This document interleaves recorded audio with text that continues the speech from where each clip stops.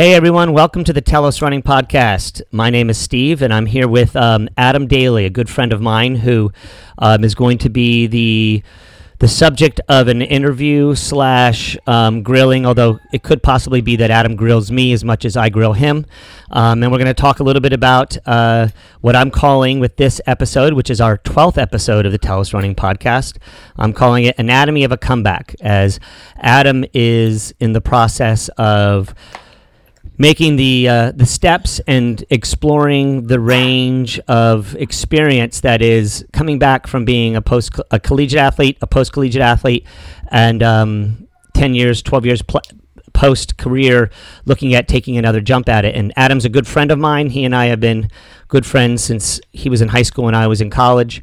And I just thought it would be a really interesting podcast to get him on and talk a little bit about his training. And we'll go more into that as we go. Hello, Adam. How are you? Hey, thanks for having me. It's awesome to be here with you, brother. Yeah. So we also, Adam's recording from his home in San Diego. I'm recording from Central Texas. Before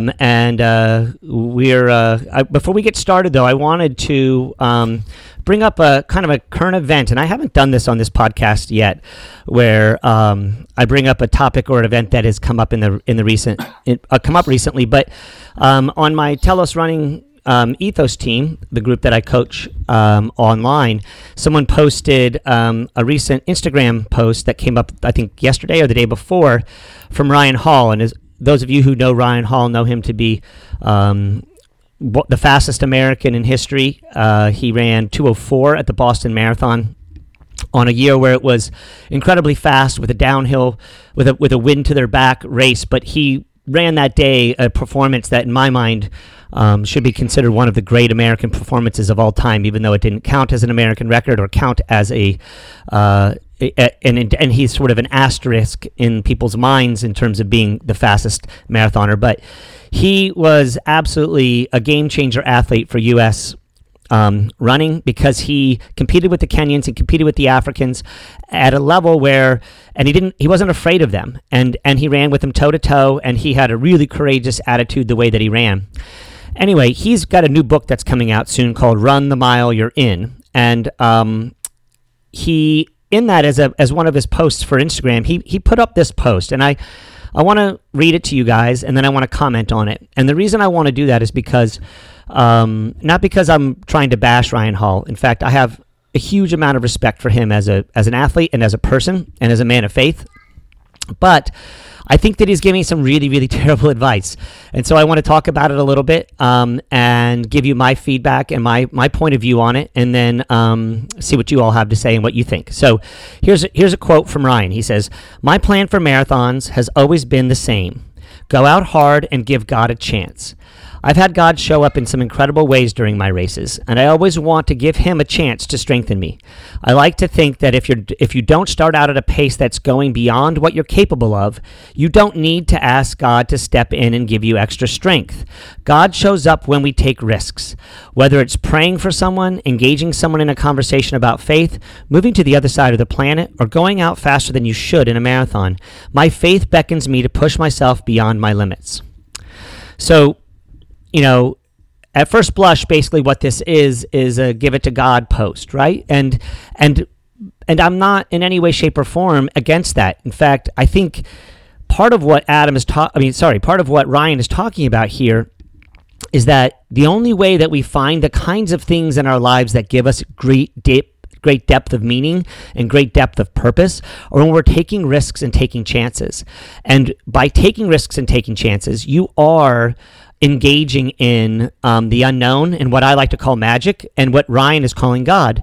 For all of you who are of faith, please recognize I'm not personally a Christian, but I grew up in this worldview, and I have a deep respect for it. I had a conversation with my mother this morning about this exact topic, and we went through it back and forth and had lots of fruitful and valuable conversations about it. And I want to make sure people understand that I'm not saying faith is bad. What I'm saying is faith, and what Ryan is asking of people here is that you have to take risks, and risks are a way for you to get closer to the biggest purpose in life, and to give magic or God or however you want to look at that, a chance to move for you and move with you in life.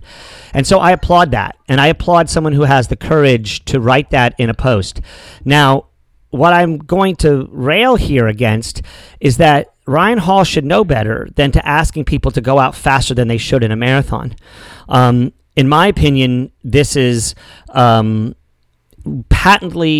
this is really, really dangerous. It's irresponsible, and it's he's got a pulpit at which he can basically tell people how to act and or give people suggestions on how to act and how to live their faith out.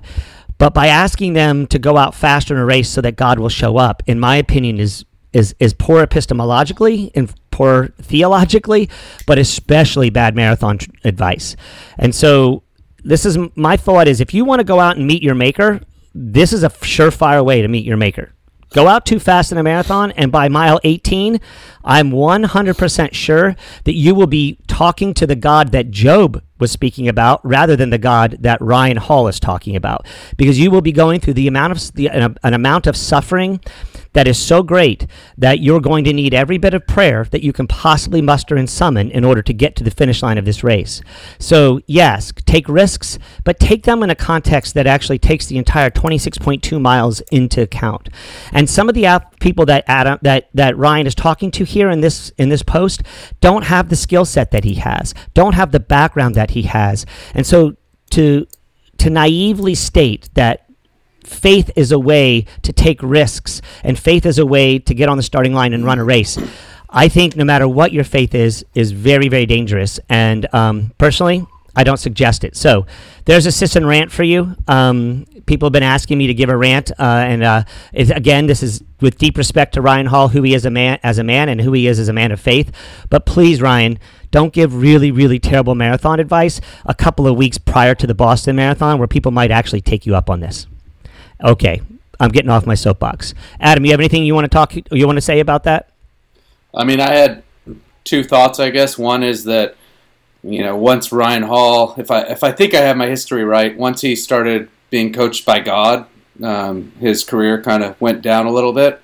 And the other thought was, if you're looking to a former runner's Instagram page for how to run a marathon, you might be in trouble. Yeah, hopefully people have better coaching and better experience themselves to know better. But anyway, there's my Sisson rant. People have been begging me for one. There, I just gave you one. All right, so I'm really excited about this particular episode this week. I have Adam Daly on, and he is an old friend. I've known Adam since the early mid-'90s? Probably 93 is what I was thinking, yeah. Yeah, I graduated from college that year. We were both working at the greatest running shoe store that has ever existed on the face of the planet, in my opinion, Runtex. Would you agree, Adam, that those were some heady days and a pretty amazing place? Those were some good times, yeah. That was a lot of fun for the multiple times we worked there, right? The multiple eras we were in. Yeah. We had a few chapters there from 93 to, I guess, probably about, for me, 2003. Yeah, I think you might have lasted a year longer or something like that. Yeah, I was there from 91 to like 97, and then I went away for a bit and came back in 2002 and stayed to 2004. Runtex was an absolute institution in Austin, and probably in its heyday, it was the greatest running shoe store. And still, in my opinion, Adam and I have talked many times about perhaps writing a people's history of Runtex, given all the people we know and all the crazy things that happened there over the years and how many amazing stories there are to tell. But one thing that came out of it was a really close friendship between Adam and I, and he and I have had our ups and our downs in our relationship, as all relationships will. But recently, Adam reached out to me. He and I have been in contact over the years, and recently he reached out to me and said, "Hey, you think it's crazy for me to think about qualifying for the Olympic trials?" And I said, "Adam, I'm crazy. And so, no, I don't think you're crazy, but I think just about anybody else on the face of the planet would say you were." So, Adam, give us a little background on this idea that you have and this crazy goal, and why do you want it, and what do you think it's going to take, and sort of maybe where you came to with this.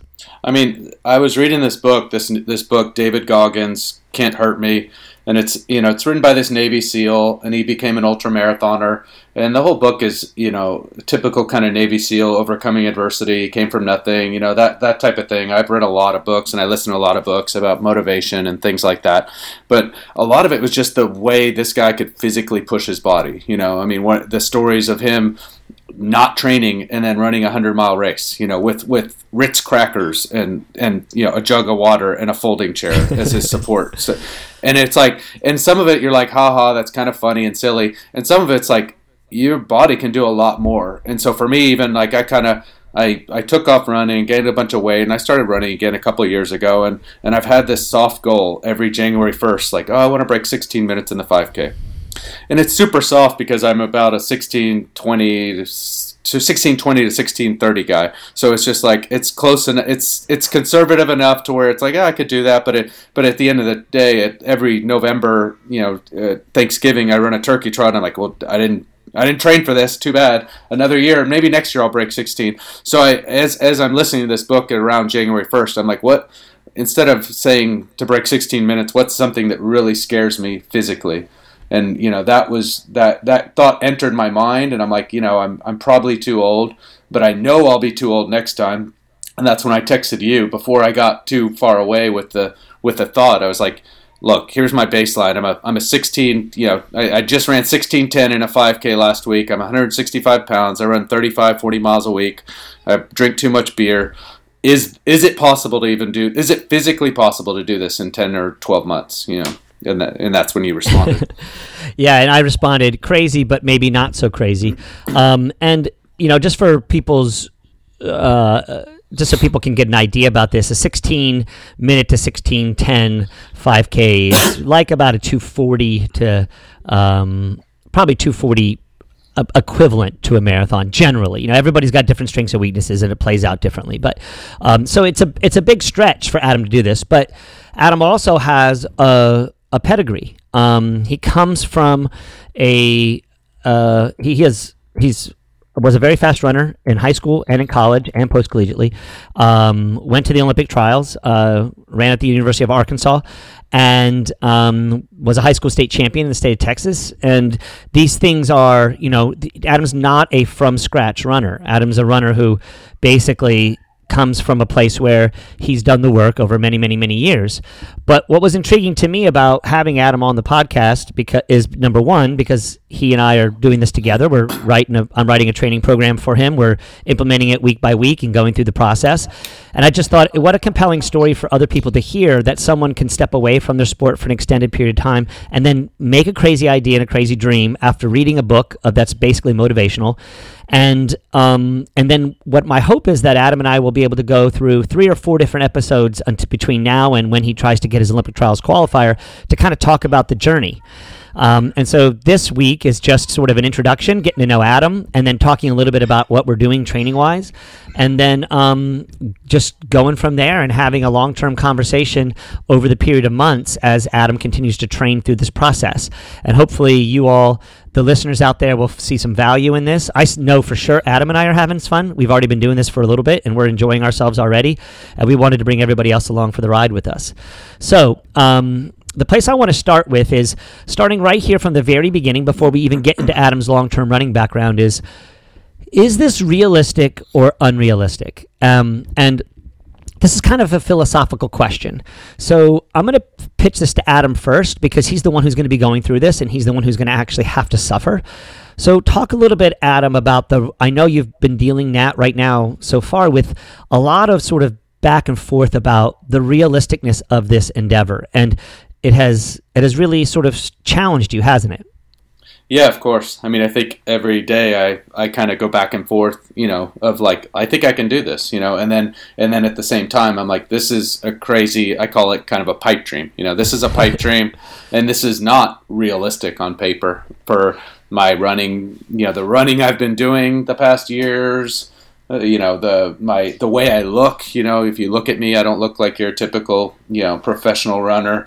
I mean, none of this is probably realistic, but I've always run faster than I should have, and I've always kind of defied odds in some ways, and so it's like for sure it's a struggle. Every day I'm like, I think I can do this. I can see how this could all fall in part, and then some days I'm like, dude, this is crazy. This is literally crazy. Well, from my perspective as a coach who basically says, okay, number one, as a friend, my statement to you would be, it is crazy. It is crazy, especially given the background of knowing what I know about the sport and what it takes, especially for men. I think that the standard is not an equal standard at this point in time between men and women in terms of getting an Olympic trials qualifier. Of course, I believe 219 is a harder standard to reach than a 244 is to reach, and that's from my own experience as a runner, my own experience as a coach. And so if you're running 219, you're 6-7 minutes behind the second best guy in the country. Whereas if you're running 244, you're 20 minutes behind the second best woman, right? I mean, I know there's a delta with the length of the run, but you're still talking about a pretty big disparity, and I understand why that is in terms of the depth with American distance running, but it's still, I wish it were whatever it was 4 years ago when it was like 222 or something, for sure.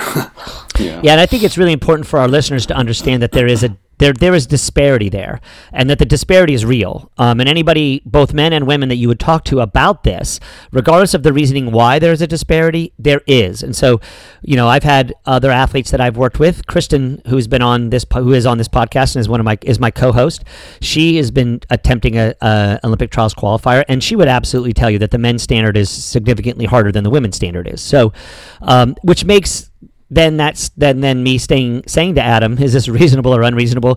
It should stand even more in the unreasonable category.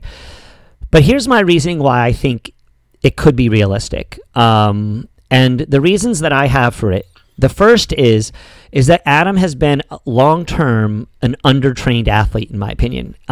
He comes from a background in high school and in college that was based on scientific principles that are based in the 70s, 80s, and 90s, especially the 80s and 90s in terms of the way we trained, which meant it was a little bit lower volume and a much higher level of intensity, and it basically chewed and spit out many, many of the greatest American distance runners for many, many years. Adam went to the absolute best college that you can go for running at the University of Arkansas. He had the best collegiate coach in the history of collegiate coaching, at least distance running, I'll say. I mean, I do think there's a swim coach or two out there that could compare with Coach McDonald, but nobody's got 44 national championships, though.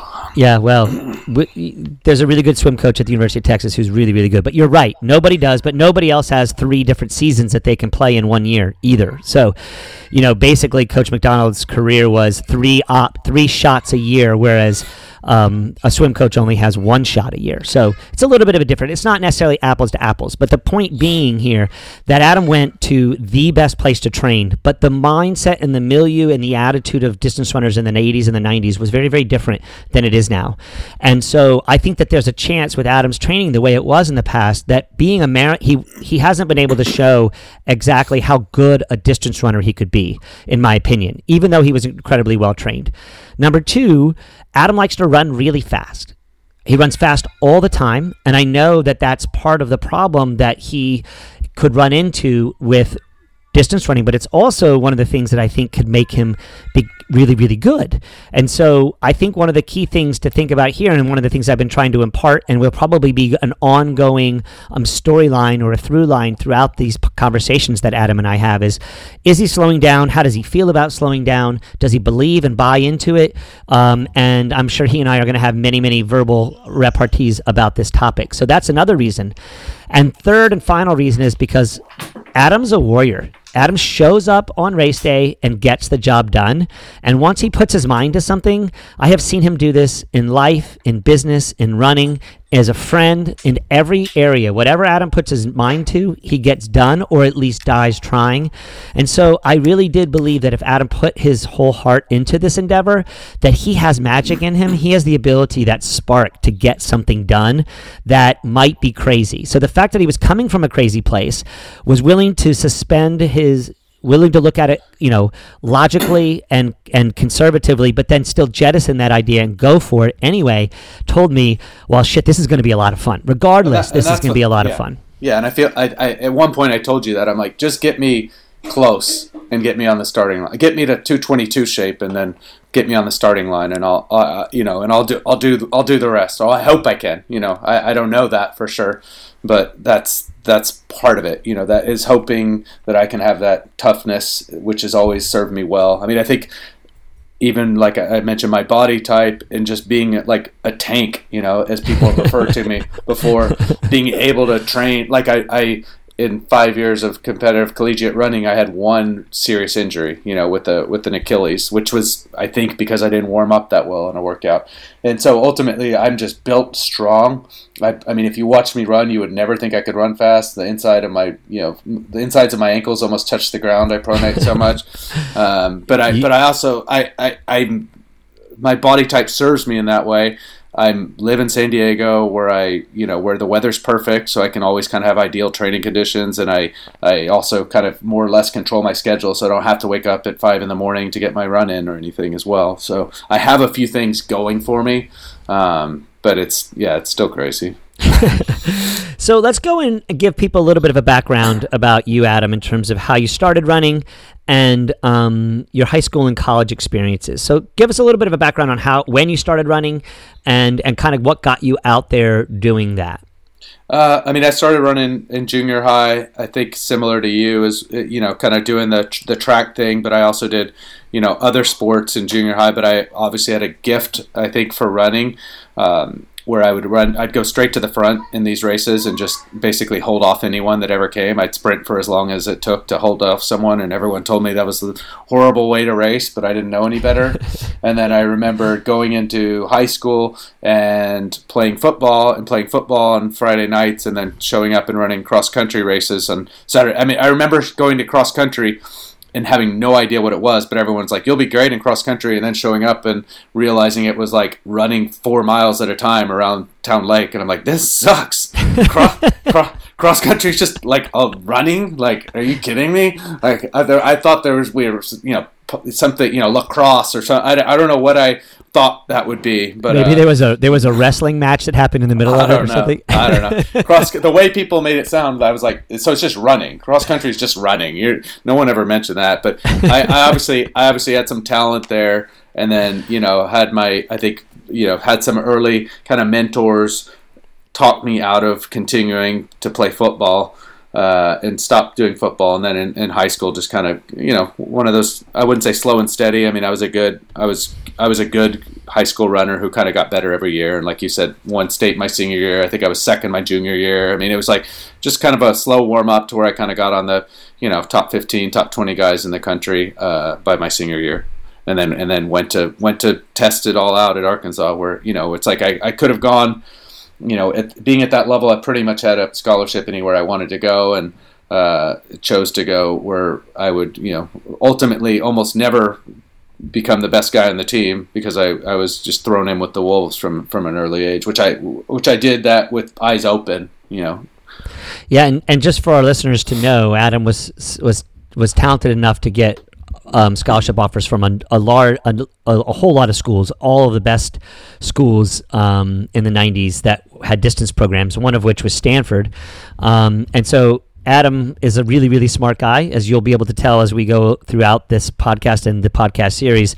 And he still agrees and thinks that, although you did have a little bit of a waffle at one point in time, you and I having conversations over beers at one point about whether or not the move to not go to Stanford was the wisest one that you made. But I know it's one that you still believe wholeheartedly gave you opportunities, and your experience at Arkansas was unlike any other. Talk a little bit about your experience there and getting to Arkansas and the choices that you had to make, and then what was different about maybe a place in the middle America that most people don't really consider, why you would go to the University of Arkansas in Fayetteville.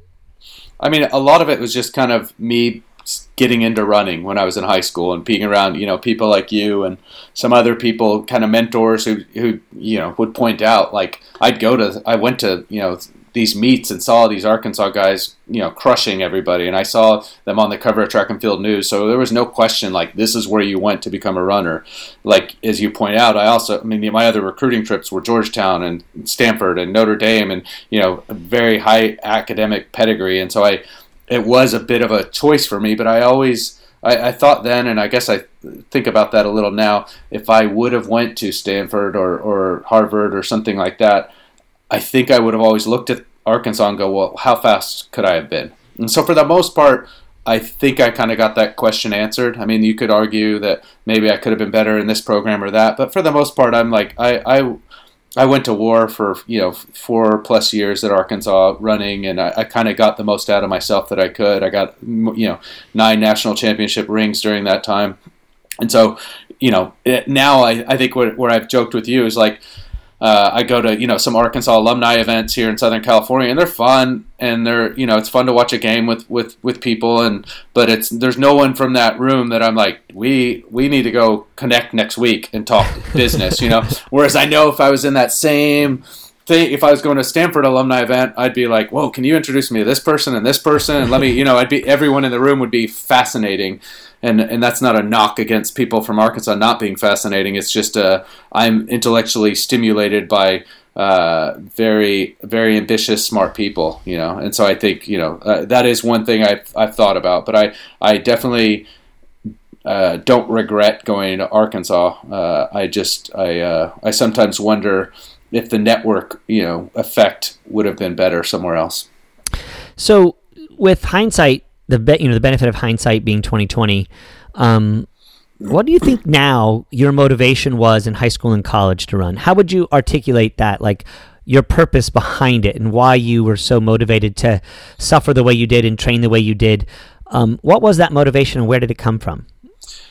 I mean, I've always just been an extremely competitive person, so I think there's always been kind of two types of runners, and one is the type of runner who just grows up running and their parents were runners and they run and they love to run, and the other is the type who just loves to crush the competition and loves to train to beat people and win. And I was always the latter, and I think it can be magic if you have both of those things. I didn't love running growing up and even in high school and college, but I loved the competitive piece of it. And I think I was motivated probably in college, and my motivation went up and down. A lot of it, I think in high school you're probably motivated to continue to the next level, and in college I was probably motivated at some point to continue to the next level. So run collegiately or run post-collegiately, and I think every runner has those dreams, of course, of running in the Olympics. So you qualified for the Olympic trials in 2000 or 2004? 2000. In 2000. Yeah. Adam's wife, Jessica, ran at the University of Arkansas as well after a brief stay at the University of Texas, my alma mater, of which she was really smart to get the heck out of that Dodge and go to Arkansas. But that's a topic for another day. Both you and your wife qualified for the Olympic trials, and you guys thought about running post-collegiately for a while. Talk a little bit about that experience and sort of how you framed that, okay, I did really well at this level, and maybe I can go to the next. And with that, keep in mind that our listeners probably don't have an idea of what the kind of environment was for post-collegiate runners at the turn of that century, between 1999 and 2000. In those years, it was a completely different ecosystem when it comes to opportunities for distance runners. I don't know. I don't know. You would know better than me, but I don't know if it's a ton different. I mean, I know the opportunities were, it's like in running, I think it's the rich get richer. If you're Meb or Ryan Hall or something like that, you're going to make a lot of money. If you're the 9th best guy in the country, you might not make any money. And so for me, I think ranked number 12 in the country, in 2000 coming out of school, and I didn't get any offers per se. I got equipment deals where I could hit some bonuses, and but honestly, Jessica and I were pretty burned out. We'd been running at a very high level for however many years, which wasn't that many, to be honest, if you really look at it. But we were around 8 to 10, right, for both of you, probably. I mean, so if you look at when I really started getting into running, 92, yeah, and so probably about the same for her, so about 8 years, yeah. And you're looking at, and so I look at that now with my own kids. I'm like, I only lasted 8 years, and I'm not saying that with my kids or anyone else, but it's easy to burn out. And so for me, I wasn't after running in the trials in 2000, it wasn't that I was stepping away from the sport forever, but I'm like, I don't want to have this intensity in my life forever, in terms of when you don't get a good night's sleep, then you're stressed out the next day because you're like, oh my God, this might affect my workout, and the workout might affect my race, and oh my God, I got to get back and get a nap, and then you start getting in your own head of like, everything's going to fall apart. My season might be screwed because this is going to be the domino effect. And whereas once you stop that competitive piece, you're like, oh, I'm tired because I only slept 4 hours last night. I better have an extra coffee in the morning. It's just not that big a deal, though. Exactly. Well, you took that energy that you had focused on your sport for an extended period of time, and you turned it and focused it on other opportunities. You're a serial entrepreneur, is what I would call you, being your friend. You're someone who does not want to work for. That seems to you probably would be a great employee, but you seem to be dispositionally averse to the idea of working for other people. You've started a business, you've written a book, you've stayed involved in the entrepreneurial world through the EO program, and you're right now really juggling a number of different financial opportunities and business opportunities. Talk a little bit about your experience post-collegiately and how maybe the running experience translated into what you do now from a work perspective and the way you frame success and failure and or what experience is with work. I mean, ultimately, I'm still a very competitive person, probably less so in a lot of areas of my life than when I was, a teenager or in my young mid-20s, but I'm still competitive, and I think running, generally speaking, is all about discipline, right? And it's about following programs, and it's all about goal setting. And so all of that, I think, absolutely helped me in terms of going into business and doing different projects and I don't know where I'm definitely got a lot of ADD, so I like to juggle a lot of stuff. I don't know how that fits into competitive running per se, but even the running thing is like part of it now. I'm like, okay, now for the first time in like 20 years, I'm like I am self-identifying myself as a runner for literally the first time since Arkansas days. I feel like, Yeah. So it's just another hat, But there's all these hats. There's the father, business person, community leader, husband. I mean, and it's for sure overwhelming. Yeah, we're going to talk a little bit more about that in a little bit, but let's transition now to like kind of talking about training. And we've discussed now your background and also how you kind of came to the point of thinking about doing this. Let's go through where you and I together sort of like where you come from and where your brain comes from a training perspective, because I think this is something that can be interesting for people to listen to, those folks who didn't have an opportunity to run in college, to see how things have changed and or how they haven't, and how you are sort of framing some of the counterintuitive narratives or training stories I'm telling you, the way I'm trying to frame this for you. You and I you've been listening to me for many years go through these things and haven't always agreed with me, but now that you're doing it, we'll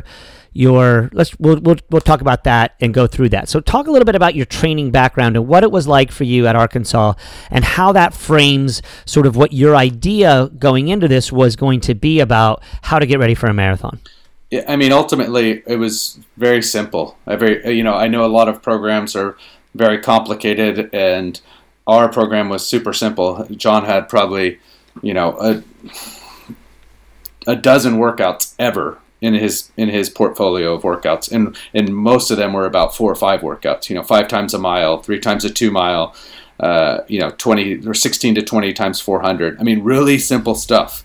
And we would we'd probably do 2 workouts a week unless we had a race. And if we had a race, we'd do a bunch of 200s 3 days before a race, and then we do a 12 to 14 mile long run. It was 12 miles kind of my first couple of years of college, and 14 my last couple of years of college. And we'd typically run 7:30 first mile, 6:30 second mile, and then 5:20 pace the rest of the time. Fast. Yeah. And so that is my mentality of like, and I'd run 70 to probably 70 miles a week. And so I haven't progressed much in terms of the way I think of training. Like, I know there's all kinds of new learnings with training, with stretching and flexibility, with nutrition, with recovery, all these things. But I'm definitely stuck in 1999, which I don't know if that's good or bad. I mean, it's probably bad, but it's also good because I'm like, if I can learn some new things and I can get 0.5% here, 0.5% there in a 150-minute race, it could make a difference, with all these variables. Yeah, so you in 1999, I think what people need to hear is that you were in what I would call an incredibly old school program in 1999. Yeah. One that really very few people are training in the way that Coach McDonald trained athletes. The other thing Adam didn't say was each and every one of those easy runs, if he ran with anybody else on his team, there was no such thing as an easy run. So that's the experience that it was at Arkansas, that everybody was going hard all the time. And so Adam's 70 miles a week may not sound like a very high mileage program for someone at an incredibly good school. Probably the guys that were running at Stanford, the guys running at Notre Dame, at Georgetown, the other schools that we're talking about, they were probably running 90, 100, 110 mile weeks. But Adam's 70 miles a week was probably nearly 75% of that was at 5:45 per mile or faster. And so, right, if not more. And so there's a different energy systems that are being, challenged in that regard, and you can't run that many miles if you're running that fast. And so it was the viewpoint in that program from the top down, but mostly enforced by the athletes that were within it, that this is how you get better, because this is how the others in our program who are the best in the country and the best in the world have done it in the past. Is that accurate, Adam, would you say? Yeah, and it's Darwin too. I mean, it's survival of the fittest. I mean, we'd come in and, for cross country, there'd be literally 10 All-Americans. You know what I mean? Like there's a 3:59 miler and there's a 14 flat 5K runner that aren't going to make the top 7. Like and generally speaking, it was usually a guy who got hurt, but sometimes there was an 8th guy who was just got beat out by 7 other guys, who was a healthy All-American, and he's sitting at home. And so I think that was a big part of it. Everything was competitive, and there was always someone running, reasonably fast and reasonably slow on any given day. And for me, I came in and I thought I was a miler coming out of high school, and I thought I was fast, and I was like, "Hey, coach, I'm a miler," and he's like, "Okay, you're a freshman, you're a miler. Here's the other freshman you came in with. You came in with Mike Power, who's a 3:58 miler. You came in with Matt Kerr, who's a 3:43 1500 runner, so 4-minute miler. And you came in with Seneca Lassiter, who's at that point the best miler, who's probably better than the other two. He hadn't run quite as fast, but everyone knew he's about a 4:05 miler. So he's like, so you're the 4th best freshman I have right now, plus I got sophomores and juniors and seniors. So it's the whole thing was just finding your place and surviving and staying healthy, which I think is relevant now, because I think health is a big component of like whether this could even happen. Yeah, you just segued us perfectly into the next topic, which is basically going through a little bit of and what we're going to go through is a little bit of the training plan that we have put together for you, or that we're planning to put together for you. And just so that I make this initial caveat to all of our listeners, what Adam is going through from a programming perspective is not the same as what I write for all the athletes that I work with.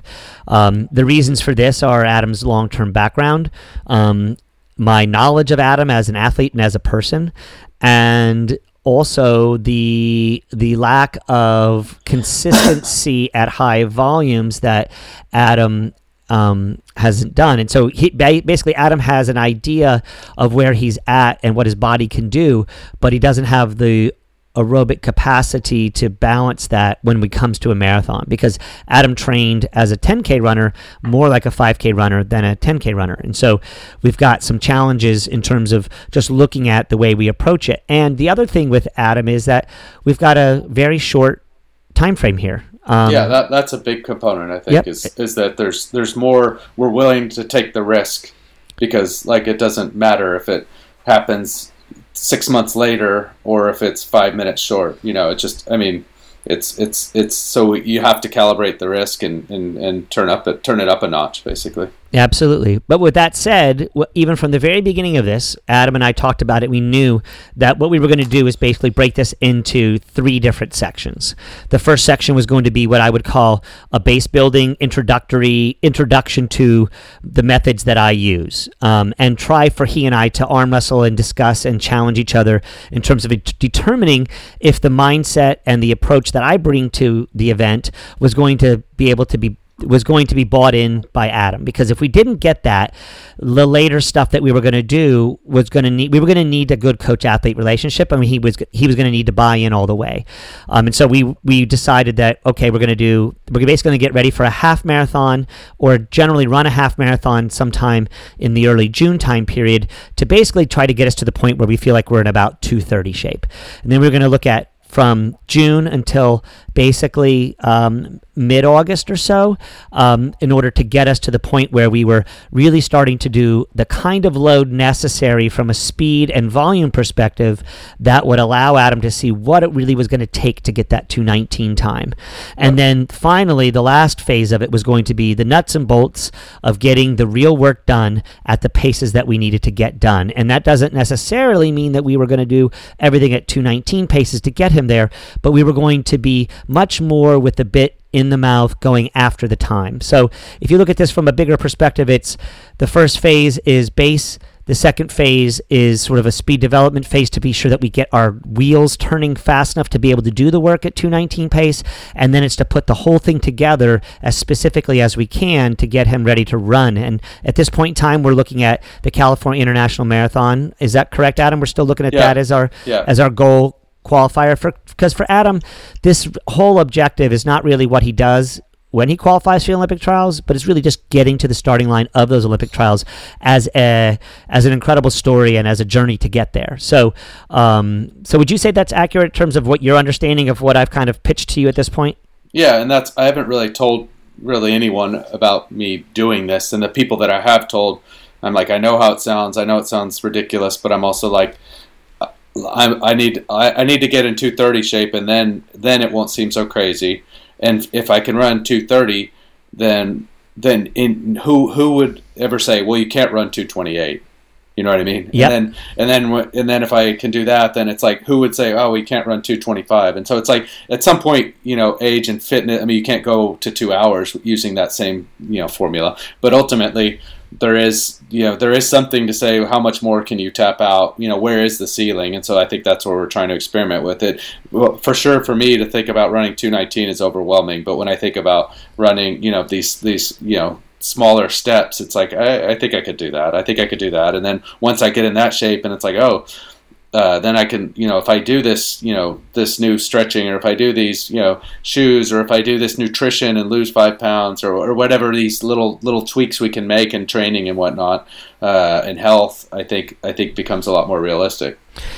Yeah. So what we've done, that's an outline of the basic approach that we're taking, and the most important and key principle that we're going to be talking about throughout this whole time is staying healthy. And we know that that the biggest challenge to Adam getting to this time that he's looking for is that he's got to stay healthy long enough to do the work.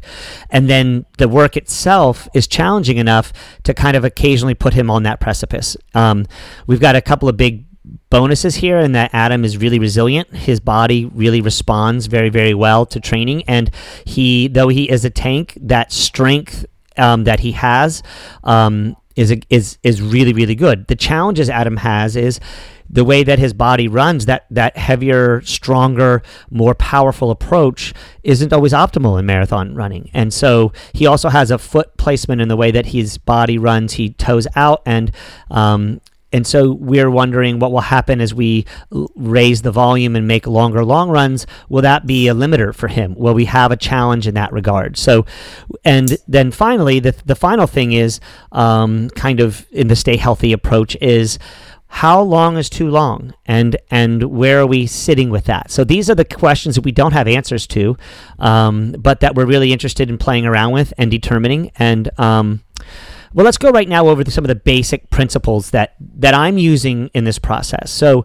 for those of you who are listening who know me, you'll know these to be a consistent theme that I always go through. But for those of you who are listening to this podcast for the first time or aren't really that familiar with my protocols or my training processes, I can break this down to a really, really simple, basic thing that we're looking at for Adam. The first thing we're doing is trying to get to a volume perspective for Adam on a weekly basis that he can sustain and maintain, that is enough volume to give him the aerobic development we need to get the oxygen working, his heart beating appropriately, and get the neural pathways for all of that magic that happens when you're running at longer and slower paces to play out. But we don't want to go so long and so slow that we lose a lot of the real strengths that Adam brings to bear, which is one of the reasons he's going to be able to run 219 off of a 230 is because he's got this incredible background of many, many years of really fast running. And another thing that's important to tell everybody is Adam didn't stop running through all these years. He has not been a competitive runner. But Adam, you've probably run, would you say on average, 25 to 30 miles a week throughout all these years that you haven't been competing? I would say that's accurate since about January 1st, 2015. But from about 2004 to 2015, I would say I probably averaged one run a week, to be honest with you. So, well, if that. And part of that is you kept the wheels turning, right? So you weren't sedentary. You didn't sit on your butt and do nothing, right? And no, but I probably got above 200 pounds, and I wasn't sedentary, but I got fat, and I could still go run fast for a 200-pound 5'8" dude. You know what I mean? Like I could go run with you or something and go run a 6 or 8 mile run if I had to. But I definitely wasn't. It wasn't part of my routine. I guess running wasn't. Fitness really wasn't for a long time either. But definitely over the last 4+ years, it's been part of the routine for sure.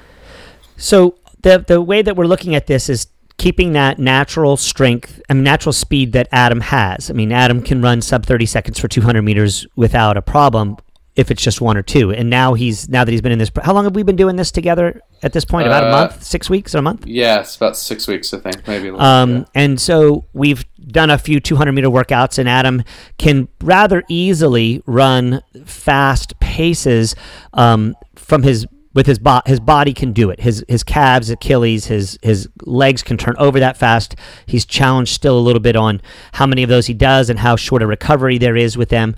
But he's got a really good skill set, and so we want to keep that end of Adam's strengths up. But we have to work the other end, which is the fact that Adam's going to run 26.2 miles, and he's going to try to do it at 5:18 per mile pace.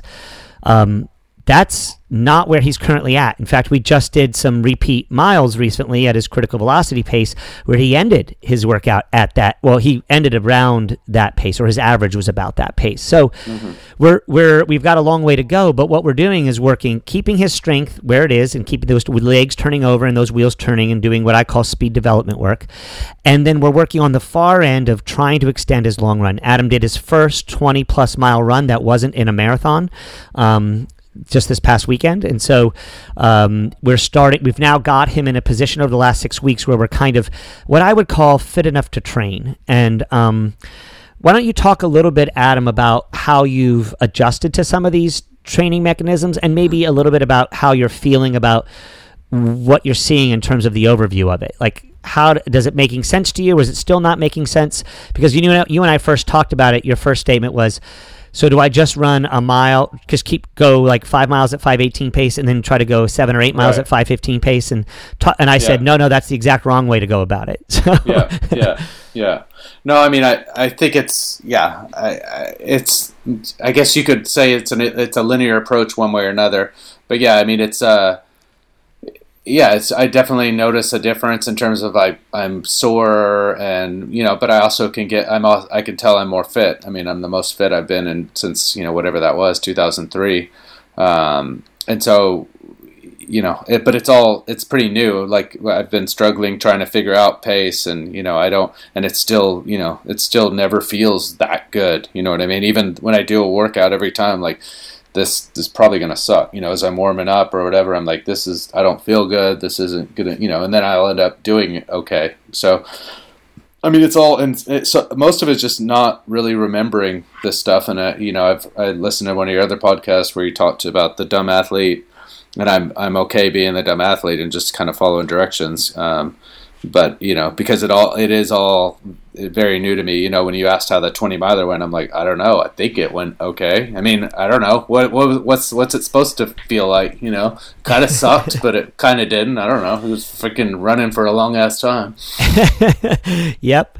The good news, Adam, is that the more 20 milers you do, the easier and easier they get, and the more comfortable they get. But let's talk a little now about finding a training sweet spot. That's one of the things that you and I talked about from the very beginning that I thought was going to be really important, was sort of where is your weekly volume sitting on up weeks and down weeks? Because I do an 2 weeks up, 1 week down with you. And how are you feeling in terms of weekly volume? And now that you've gotten this long run up, are you feeling good about one quality workout a week, one speed development workout a week, and the long run? Is that feeling about right? Or are you, and where are you at mileage wise with that? How are you feeling about that? I think I've been running about close to 70 miles a week the last month or so. And like I said, it feels okay. I mean, I get out of bed kind of limping in the morning, which is how I remember my every day being in college. Your first few steps, you're kind of limping. And that's, in the workouts, like I said, it's one of those things I don't know, whatever we've done, 7, 8, 10 workouts, most of them, I mean, half of them, I think I'm like, okay, this will kind of be cool. I feel good. And then the other half, I'm like, shit, how am I going to do this today? I'll probably quit this workout, because I don't feel good or whatever. And then it ends up being better than I thought it would be. And then, the long runs are very, very different for me because I'm doing them by myself and because they're so long, that it is kind of a different dynamic of anything else I'm doing, because it's like, okay, I have to, get permission from Jessica. Is it okay if I'm gone for, an hour and a half or 2 hours or whatever? And I have to kind of think of where I want to run, and I haven't really done anything nutrition wise or anything, but I think that's part of the outliers. I'm looking at everything else in terms of the mileage and the workouts and everything like that. Is that's just because it's on the weekends, and it's so freaking long that running for 2 hours is something I've never done. For sure. And like I said, our whole approach, and my whole approach to this point, has been getting you fit enough to train. So that because if we don't get fit enough to be able to think about the 230 to 225 range, then extrapolating those principles down to 219 is very, very challenging. And there's a point at which the body has a hard time. You could have done that approach of 518 to 515 to 520 pace, extend. But as you would get to that 15, 16, 18, 20 mile range with that approach, you're starting to do things to the body that the body can't really do unless it's been doing it for a very, very long time. And so what we're doing is trying to work both ends of the spectrum to try to get that middle place to where we need to be. One of the last things I really want to talk about, Adam, and this is sort of a training theory approach that is something that I know you've been struggling with and feeling challenged on, but I'm beginning to get a feeling or an inkling that you're starting to get a handle on. Talk a little bit about how I like to talk all the time about listening to your body. And I remember when I first brought this up to you, you were like, I don't even know what the fuck you're talking about. Like, you understood it intellectually, but you didn't have an idea about what that was. Are you starting to see some reason to that, or are you still in the mindset like, I don't know what the fuck you're talking about? And talk a little bit about what listening to your body means now to you. I mean, yeah, I think I'm probably still like, I don't know what you're talking about. But, I mean, like on the workouts, it's a little easier to kind of manage it. But, like, on the days, where I run and I just go out the door, I mean, I feel like I'm listening to my body. Like the first or second long run I did, I think I went out at the pace I was supposed to do a long run and just felt crappy for the first half. And I'm like, I'm going to pick it up for 1 mile and just see if that feels any better. And it felt better. So I'm like, maybe that's an example of so I finished the run, the second half a little faster probably than I should have run a long run, but I'm like, I felt a ton better. So a lot of it is that, and a lot of it, I mean, it's just, I don't know. I mean, I don't know how much I'm listening to my body. I mean, and I feel like we have so much information now, you know what I mean? So it's like, where I'm running now, and I'll run easy, and then I run, and then I hear on, because I'm listening to podcasts and then or a book, and I'll hear on, whatever, Strava or whatever, like what I just ran the last mile in, and I'm like, so I have the information, you know what I mean? Which I didn't have that information in the 90s. I knew, oh, I'm running 6:30 pace or 5:30 pace because I just had a good feel for it. I don't have that feel really anymore, but I have that more information now, which I don't know. It probably works against me as much as it works for me. You know what I mean? Yeah, and I do think that this is something that you're going to respect and understand, and I don't mean it respect from the standpoint that this is the law of the universe. It's more along the lines that you're going to have there's a space within marathoning that's different from running the half marathon and below, where the per mile each 1,609 meters are not require the entire balance of the whole distance around it that you're running to make sense. So people who go through the first mile or the 10th mile, that particular mile marker or time isn't crucial or critical. What is crucial or critical is it's that mile, given the elevation, the descent, how you're feeling, how much further you have to go. And all of that requires a sensory experience of checking in with what's going on with your body and not necessarily just listening to the data point that your watch is indicating.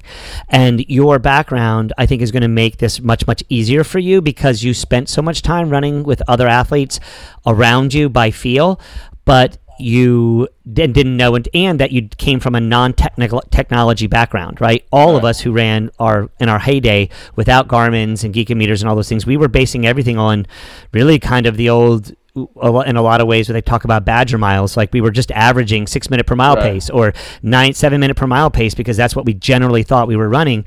And so you do have a natural tendency to know your basic body feel better than some of the athletes that I currently work with, because all their entire experience of running is checking in each mile, or even that calibrated mile that's telling them where they're at in exactly that moment.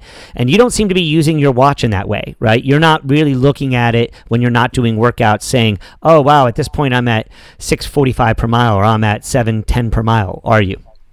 No, I mean, I run with my iPhone, which is also kind of funny. But, I mean, when I'm doing, like, workouts, I have people look at me like, what the hell? Like, this guy's holding the phone. But, I mean, ultimately, I like I said, I listen, and it's more like I don't pick it up or slow down based on that. It's more just like, oh, that's nice to know. Like this morning, I went out and my first mile was 7:20, and I did the same run yesterday, and it was 7 minutes. But I felt like I was running, like I felt like it was the opposite. So it's more just like, but I didn't like pick it up or slow down based on that. I was like, oh, exactly. That's curious. Like, but it's not going to like change the rest of, I'm not letting it influence me on what I set out to do, whether that's, run easy, run a little harder, run faster in the middle, whatever it is. Cool. Well, before we wrap up here, I want to talk about a topic that I know that will be of very great interest to all the people who are listening to us right now, which is how you're learning to find a balance with this kind of training with the rest of your life. Obviously, you're a husband, you're a father to 5 children, and a businessman and an entrepreneur on top of being a businessman. Talk a little bit about the challenges you've found now in this first 6 weeks of training and how you're balancing those challenges. You talked a little bit about negotiating with Jessica about where and when you could run. And are you finding that this is going to be a continuous challenge, or is it something you feel confident that you're going to be able to manage? And sort of how you're dealing with all of this newness that's around having a big, scary, big, crazy, audacious goal and fitting it in a life that's chock full of a lot of other things. I mean, I think one of the reasons I've liked running over the years is because as a recreational runner is because, I can go decide at 1:57 that I want to go on a run. I can have a drink of water. I can go get dressed. I can go put my running shoes on, and I can go out the door at 2, and I can come back at 2:25, and I've got a pretty good workout. Whereas, like, what other sports can you get that type of workout in that short of time in terms of cycling or swimming, or you have to go find a pool and get special equipment. So I've always appreciated that, and I've always been able to fit it in. But it's definitely harder in the last month where where even an easy run is an hour now, so it's an hour commitment block. which is harder than my usual whatever it was, 30 to 35 minutes. And then I've told you a few times with the workout or something. There's been more than once where I've like just mistimed the whole thing, and I'm like I am busy, so I'm I'm fitting it in, and I'm running a little late, and then I'm like, okay, I'm 80% into this workout, and I'm supposed to pick up my kids from school in like 7 minutes, and I'm 8-minute run for most, so I'm gonna have to cut the workout short, or I'm gonna have to kind of not get a cool down, or it's just there's definitely like I haven't figured out the timing, especially with workouts. I mean, I have a little bit, but the workouts seem to be taking, those days seem to be more like an hour and 20 or something like that, and and it's hard. I mean, Jessica would not want me coming and being an expert on balance and time management. But generally in life, even before this process. Yeah, sure. But I do feel like it's like, the again, that going back to that competitive part of me, being fit, like I'm more confident generally, and it shows up in other parts of my life, as a father, as a business person. Like it's like, when you, like they said, when you run first thing in the morning, it kind of gives you a buzz. And when one of the things I used to love when I was a competitive runner is just showing up on the starting line and like seeing 80 guys and being like, I'm gonna beat you guys. And like, so it's not quite the same now, but I mean, like I said, being 42 years old and knowing like this is the best shape I've been in 16 years. Like, I mean, it's like, again, I feel like I feel a different energy a lot of the time, especially after like a workout or a long run or something where you're like, wow, that was I exceeded my expectations or whatever. Yeah. So again, this part of our topic will be one that we keep going through as we have subsequent check-ins with Adam. First of all, Adam, I want to say thank you for being on this podcast and for announcing to the world, whoever is listening, that you're doing this crazy thing. And it's real now, and you kind of put it out there to the world that you're doing this crazy thing. So thanks for choosing me and this podcast to be a place to announce that. Tell people a little bit about how they can follow you and find you in the rest of your world. You've got your business. You've got your fingers in a number of different business pies, but the thing you're working on right now is Funly Events and preparing for the 2020 Tokyo Olympics. Correct? Yeah, that's the events business. I take big groups to the Olympics and other events, like World Cup. I do some consulting and speaking on and that's a website called keepmovingfast.com. And then my bigger project right now, I'm finishing up a hotel in San Diego. But yeah, go look me up on Keep Moving Fast. I think I have like a bunch of social media on there. And in terms of like, we didn't really even talk about like what this announcement, because like I told you, I've been so hesitant to tell anyone, because it is so out there, and I know there's so many haters that I would have been. I would have been a hater.